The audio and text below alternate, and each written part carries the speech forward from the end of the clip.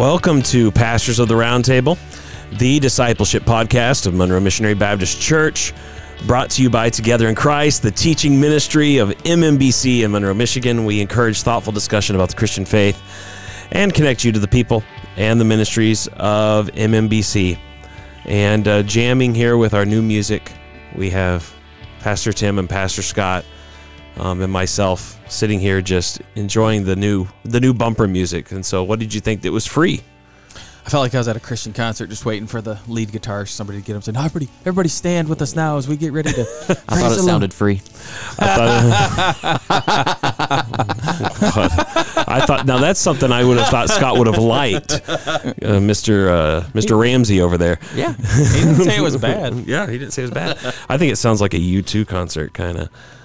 Maybe, I don't. I mean, listen to this. I like it. I've never really heard. It's better than some of your past music, I'll say that. Okay. What does that mean? That's better. Kind of like it's an improvement. That's a compliment and a kind of a slam, too. I can just tell you've been working on some things. That's good. Yeah, I have been working on some things. So, all right. Well, good. We're here to talk today about another topic here. We've been going through these theology questions. And today we're going to talk about, the question is this: what is sin? What is sin? This apparently is a question, obviously, that people are searching on Google, and they're probably getting all kinds of different answers. It'd be interesting to see if some people probably don't even know what this word is. I don't know how common it is outside of Christian circles to use this word. Even though we all may know the idea in one sense of something that's wrong or breaks the law of some sorts or breaks a law. We don't really talk about sin that much in our culture, although we use different words to describe it. So I guess let's throw out the question. If someone was to come up to you today and say, "What is sin?" What would you say? Scott knows he wrote a devotion on it for camp. Oh, Scott, yeah. Go ahead. Any transgression of the law of God. Okay. So, can you flesh that out a little bit? I mean, it would depend a lot. I mean, like that, I don't think that situation would ever really happen. Like a random person asking me, there'd have to be some kind of context to it. But I would just say that that God, the Creator,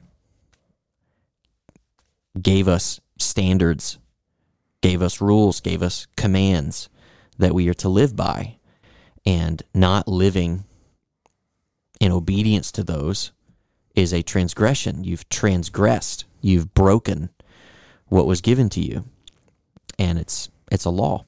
So you brought up a few different ideas that are all part of this.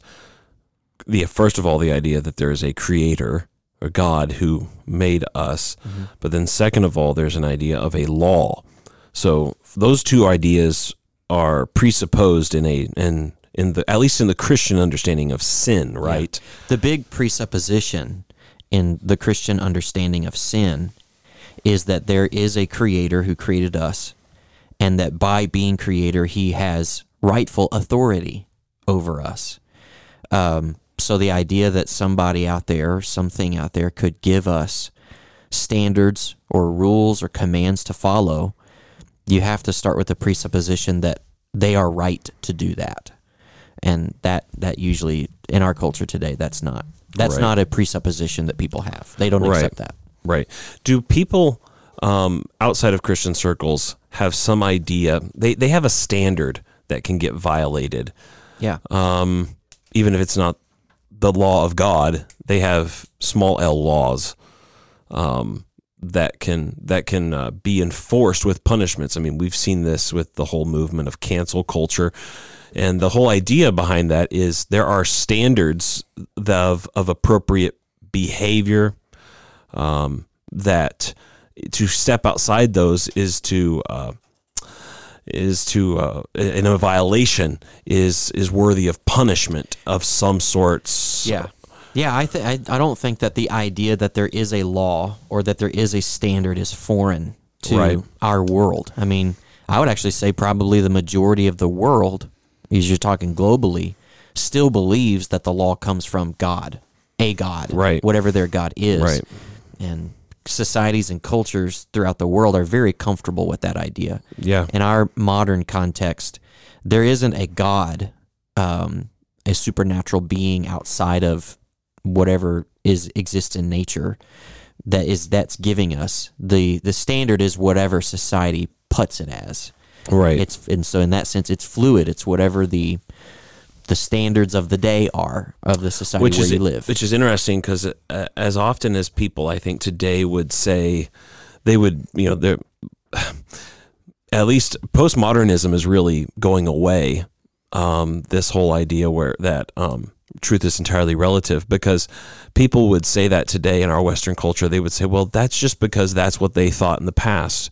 But we know, but there's an absolutizing of what we believe today as the actual truth. Mm-hmm. So to enforce certain standards or practices or acceptances is regarded today as actually always what should be and what should have always been. Mm-hmm. So any deviation from that is sin. Tim, so when we think about the law, how would you describe the law of God in the Bible as it's revealed in Scripture? Well, I'd probably use some of the language that Scott said, that it is the standard that was set for God's people. It revealed to us God's will and plan for our lives. If you wanted to read kind of a sum of it, it would be the Ten Commandments, to read the Ten Commandments. The law we know in Scripture is good. It's a good thing that God has given us, but the law has revealed to us our shortcomings. And so the reason why answering this question is so important, at least for a Christian, what is sin? That's an important question because the Bible tells us that sin equals death. So then we need to know, well, if something equals death, I don't want to do that something. So how do I avoid that? Well, then the law shows us what sin is, because it's going contrary to the laws. And there's a lot of laws in the Old Testament. You can read them. But again, if you just go the 10 Commandments and you go through those, very quickly you realize that I sin because I don't match up to this law. I can't say that I 100% fulfill everything that all of this says.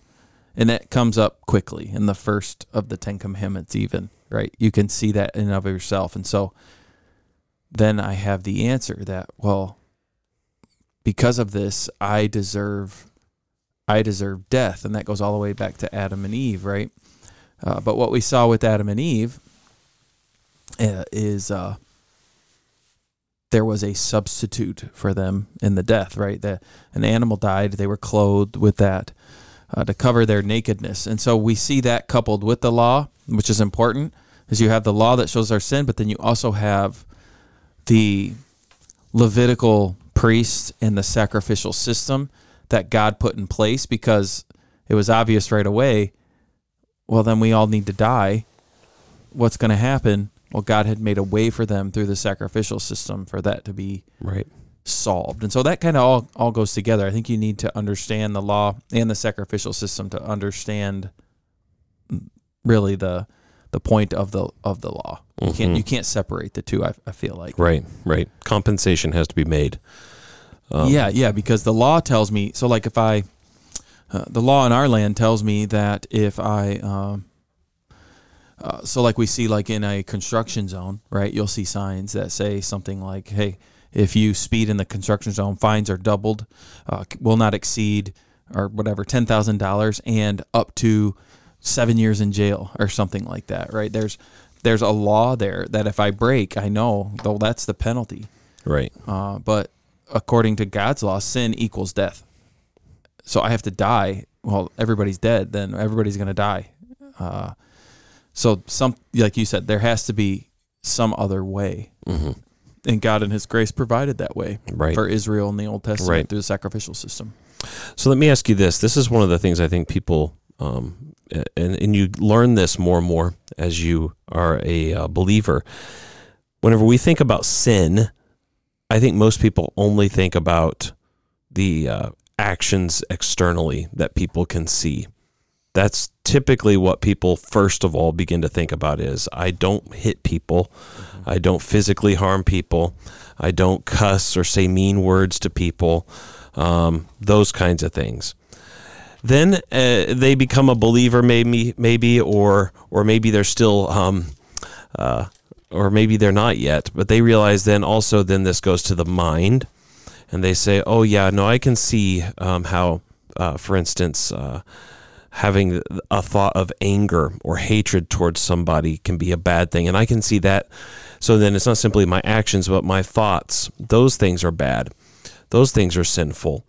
And so what happens is, and this is I think one of the things that we go through as we're following Christ is we first of all focus on the externals, then we move into the mind where we try to get control of our mind. But quickly you realize I can't do that either, because as Jesus says, the root goes even deeper, and it's your heart, and you can't control your heart. Your heart, as Jesus describes it in Matthew 15, is a fountain, a source of sin. And even Paul says, even for believers in Romans chapter 7, that sin lives in us. And he'll say, I don't do the things that I wish I could do. And it's no longer I who do them, but sin that dwells in me. So whenever I want to do good, evil lies close at hand. And so as you grow in grace, you actually realize sin isn't primarily what I do with my hands. It's not even primarily what I think with my mind. Sin has tainted the inner core of my being to such a degree that it is just bursting forth with sin. You can hear the wind, huh? What is that? I don't know. It's maybe the air conditioner. No, there's no air conditioner in here right now. I'm hot. I'm sweating. It doesn't mean it's not. It's not on. I don't hear it. I took my headphones off, so It's gone now. It's gone now. It was just you talking. No, that's Scott. That's what it sounded like. Yeah, I that is know. what it sounded like. Dave, are you here? It's the ghost of MMBC pastors past.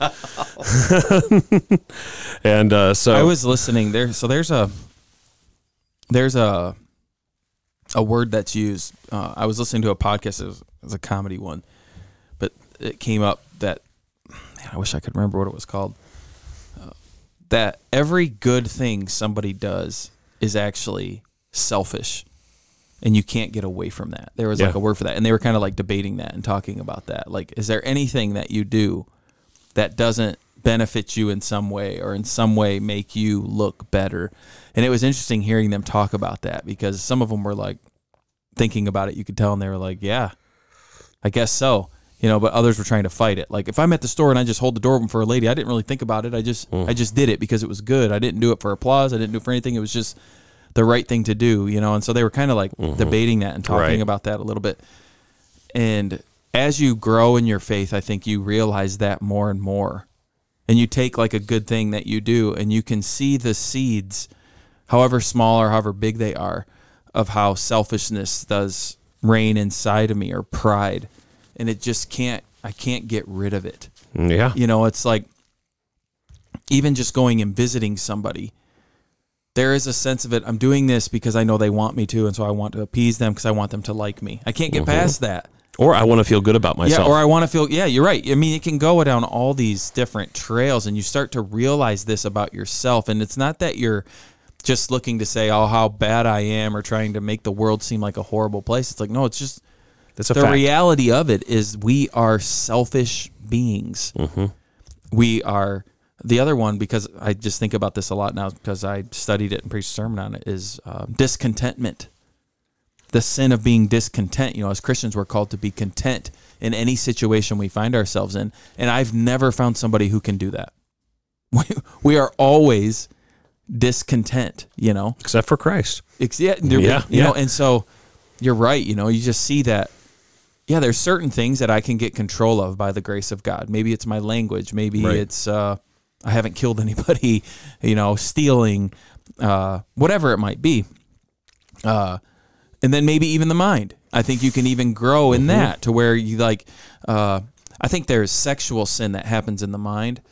And I've seen people, I've even myself struggled with this, right? Where you're like, I hate that my mind has gone to that.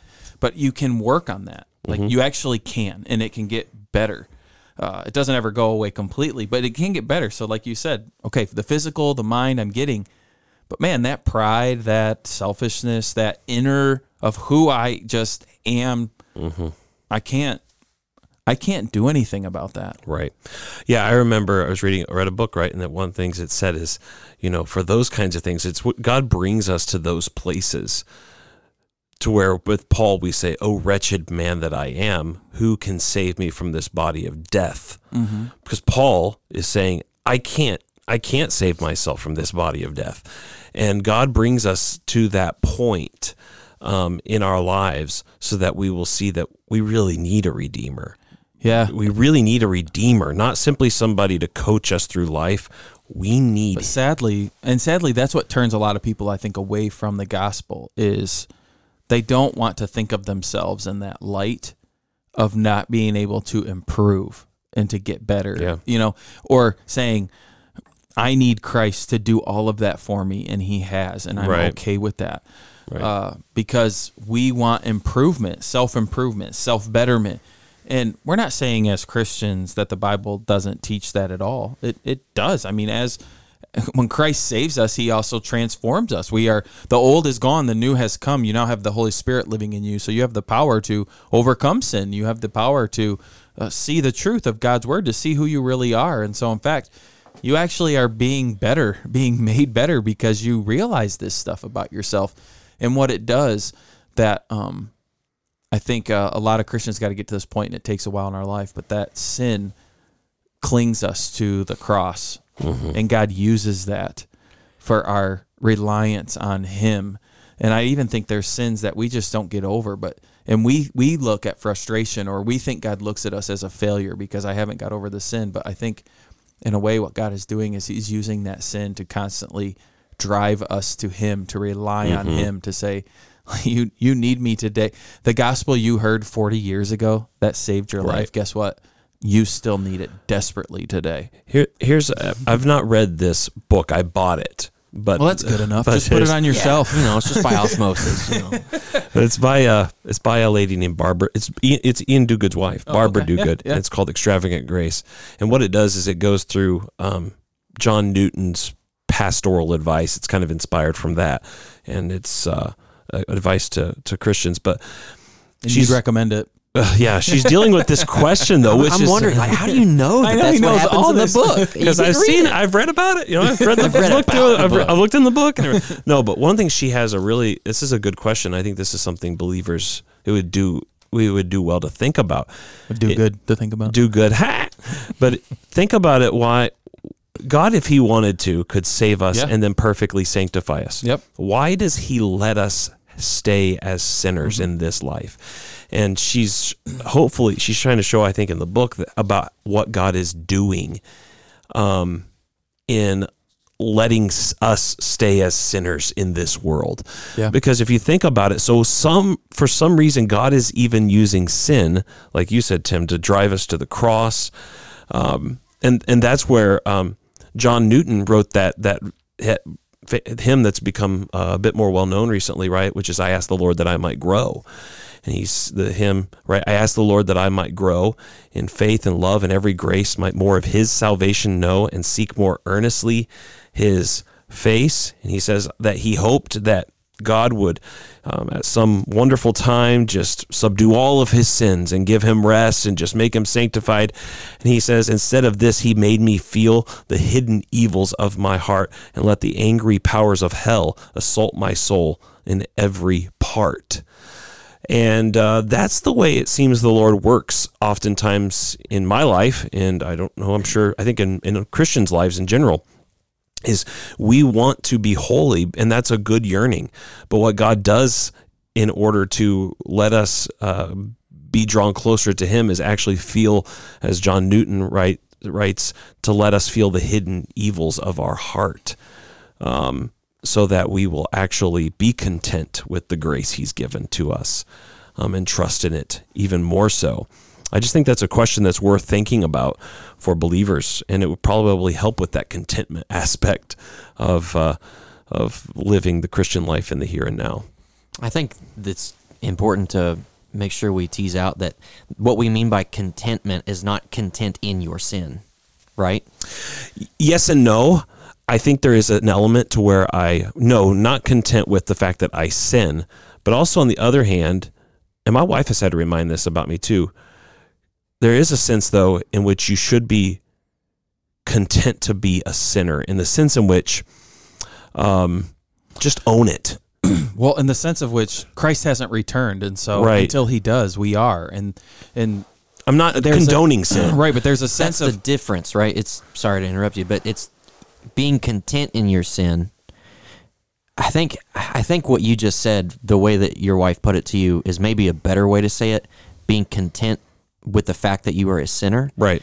And because to say that you're content with sin, I think that can inadvertently communicate to somebody, just be okay with it being there. Right. Because the reality is God is not okay with it being there. Right. You're not going to find a place in Scripture where he does not urge you to repent. Right. Right. There's the doctrine of repentance. Yeah. Which is essentially the doctrine of don't be content in your sin. But being content with the fact that I am a sinner in need of God's grace every single day, and I'm in need of God's power renewing me through the Holy Spirit to repent of my sin every day. I think just that it has a different tone than you're okay in your sin. It's okay.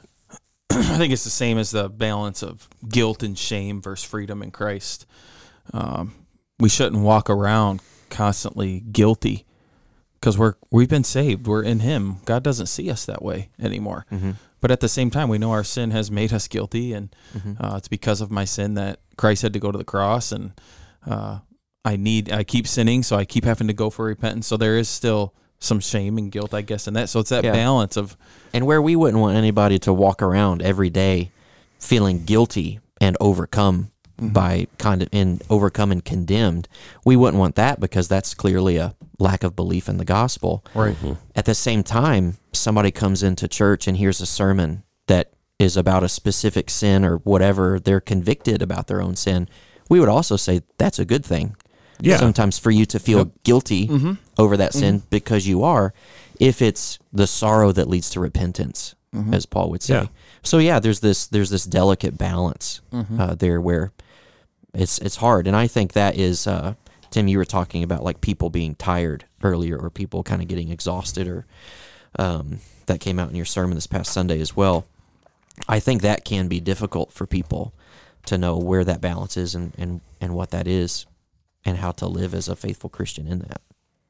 Yeah, I think it depends on who you're talking to, doesn't it? The person. Yeah. Because it really, you can't even really get to those talks about being content with where you're at right now until you can't get to Romans 7 if you haven't gotten through Romans 1, 2, and 3, right? About sin, guilt, our condemnation under the law. Because the chapter 7 thing where Paul is talking about his personal struggles as a Christian who is still experiencing the power of sin in his life, that is where Paul is wrestling with this reality that he's no longer doing the things that he wants to do. So as Christians, we want to do what's right. Paul says the law is good and holy. But on the other hand, we are still living with sin in us.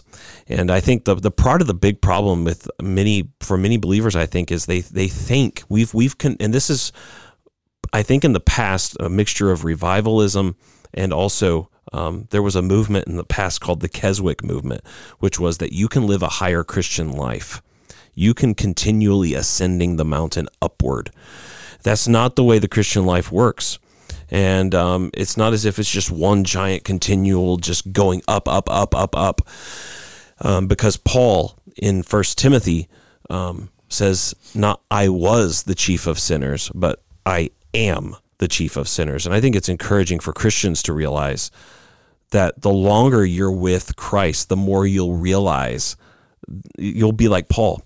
Not I was the chief of sinners or how bad I used to be, but this is who I am, but I'm saved by Christ and his blood covers my sins. And then that fuels us to want to live for him. So yeah, no matter what, you're right though, Scott. We don't want to approve. God doesn't approve of sin or is not the author of sin. But he does allow it to stay in our lives for his glory and for our good for some reason. You think about the Apostle Paul's thorn in the flesh. Very well could have been a sin that he struggled with, and the Lord let it stay there, just like he lets sin stay in our lives for some reason. Other questions down here? I'm going to run through these real quick. We answered some of it, I think. What is sin according to the Bible? I think we answered that one, hopefully. What is the true meaning of sin? Not sure what that even means. I don't know if it's thinking about a definition of it. Yeah. Yeah, there's different words used in the Bible for sin. That was another question was, hold on. Yeah, like sometimes... What is another word for sin in the Bible? So there's sin, iniquity, transgression. Mm-hmm. Sometimes it's focusing on the idea of missing the mark, like an arrow that misses the target. Right. So sin is that which does that. Other times, other words will focus on the twisted nature of sin as just dirty and chaotic and corrupt. And so you'll have various different words used to describe the same reality. And these are just questions that go along with what is sin that people seem to have been searching for. Right. One on here that we didn't know, what are the 3 types of sin?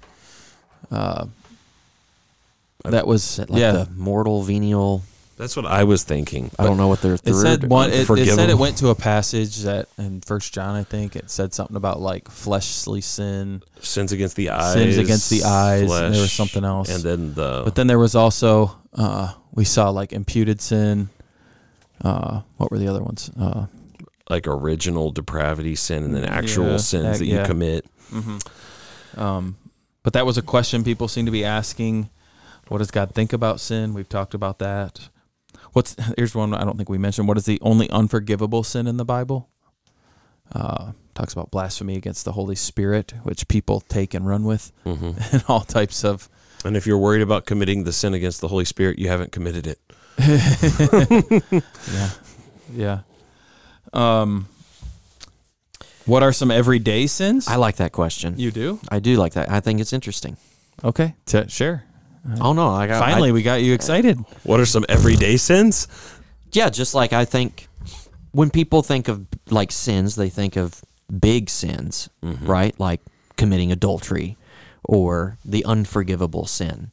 But the reality is that there are some just very simple everyday things that are in our lives that we're content to live with, right? Or we don't think of. Such as? Lying. Okay. Like I know some people who are chronic liars. I mean, I lie myself at times, right? I'm tempted to do that. But it's just like it seems so natural at times to lie, right? It gets you out of trouble. It gets you out of uncomfortable. It seems so utilitarian. It seems like you're doing something you know is wrong, but it's actually for the greater good, right? So I would just say something like that. Disobedience to parents. That's a 5th commandment breaking. Yeah, I mean, any of the 10 commandments, you can throw in there. Covetousness, lazy, any of them. They all fall. They all fall under the 10 commandments. You're right. Not loving God with all your heart, soul, mind, and strength. Mm-hmm. Yeah, everyday sins that people don't think of is that where we worship idols before God. The idol of our occupation, money, family, other relationships, where we will worship it ahead of God because we put it ahead of God as a priority. Those things are good things. They're not bad things, but we allow them to be sin in our life because they control us. Laziness is one.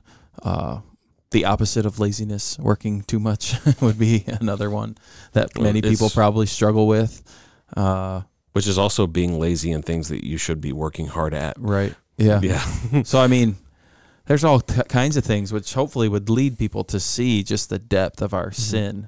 Alistair Begg had he did in his Truth for Life podcast, or that they do. I guess those are just like his regular sermons that he does over time or something. Like parts of them. But he had one maybe a month or so ago or several weeks ago that was a series on laziness. Mm-hmm. Did you hear that one? Mm-hmm. I thought there's like a little booklet. Yeah, I think crazy lazy. Yeah, but that was like, Calls it the Battle of the Sheets.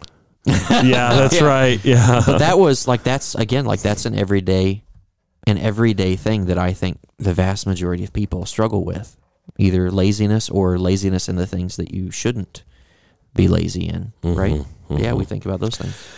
Yeah, Paul lists in Romans 1 that we're slanderers, we're gossips, we're envious, we're malicious, foolish, faithless, heartless, ruthless. You just recite that to yourself. Yeah. Every day is like, this is who I am. This is who I am. This is who I am. Courtney reads it to him. He's brushing his teeth. He's staring at himself in the mirror, brushing his teeth. Remember this. Just remember. No, I actually have a very gospel-focused wife, and I'm very grateful for that. Okay. Well, those are just some of the questions that went along with this. Yeah. Went through them real quick. That's good. All right. Well, I think that's all we got today. So that was fun, and we can play the music again that you can listen to. Actually, I'll play the other one. Which one? This one. This one's called "Moving Mountains." That makes sense. That sounds like a Christian song, "Moving Mountains." I don't We'd hear on the radio. I'm okay with this song. Yeah, That's all right. it's an optimistic, inspiring rock tune. It's fine. You can see. We've gone from banjos to electric guitars. Banjos? That's usually what you play, is something like with a banjo or mandolin or something. I don't think I play that for the reading of the Old Testament readings. I don't think I play that for us here, do I? Not on the actual podcast, but you're like, hey guys, listen to this. Oh, yeah. Wouldn't this be cool? Banjos are awesome. My grandma used to play the banjo. Yeah? I wish. Yeah. My grandma used to play Spoons, spoons. washboard, the old jug, Yeah. Oh, yeah. I know that stuff. Yeah. All right. Thanks for listening. Take care. God bless.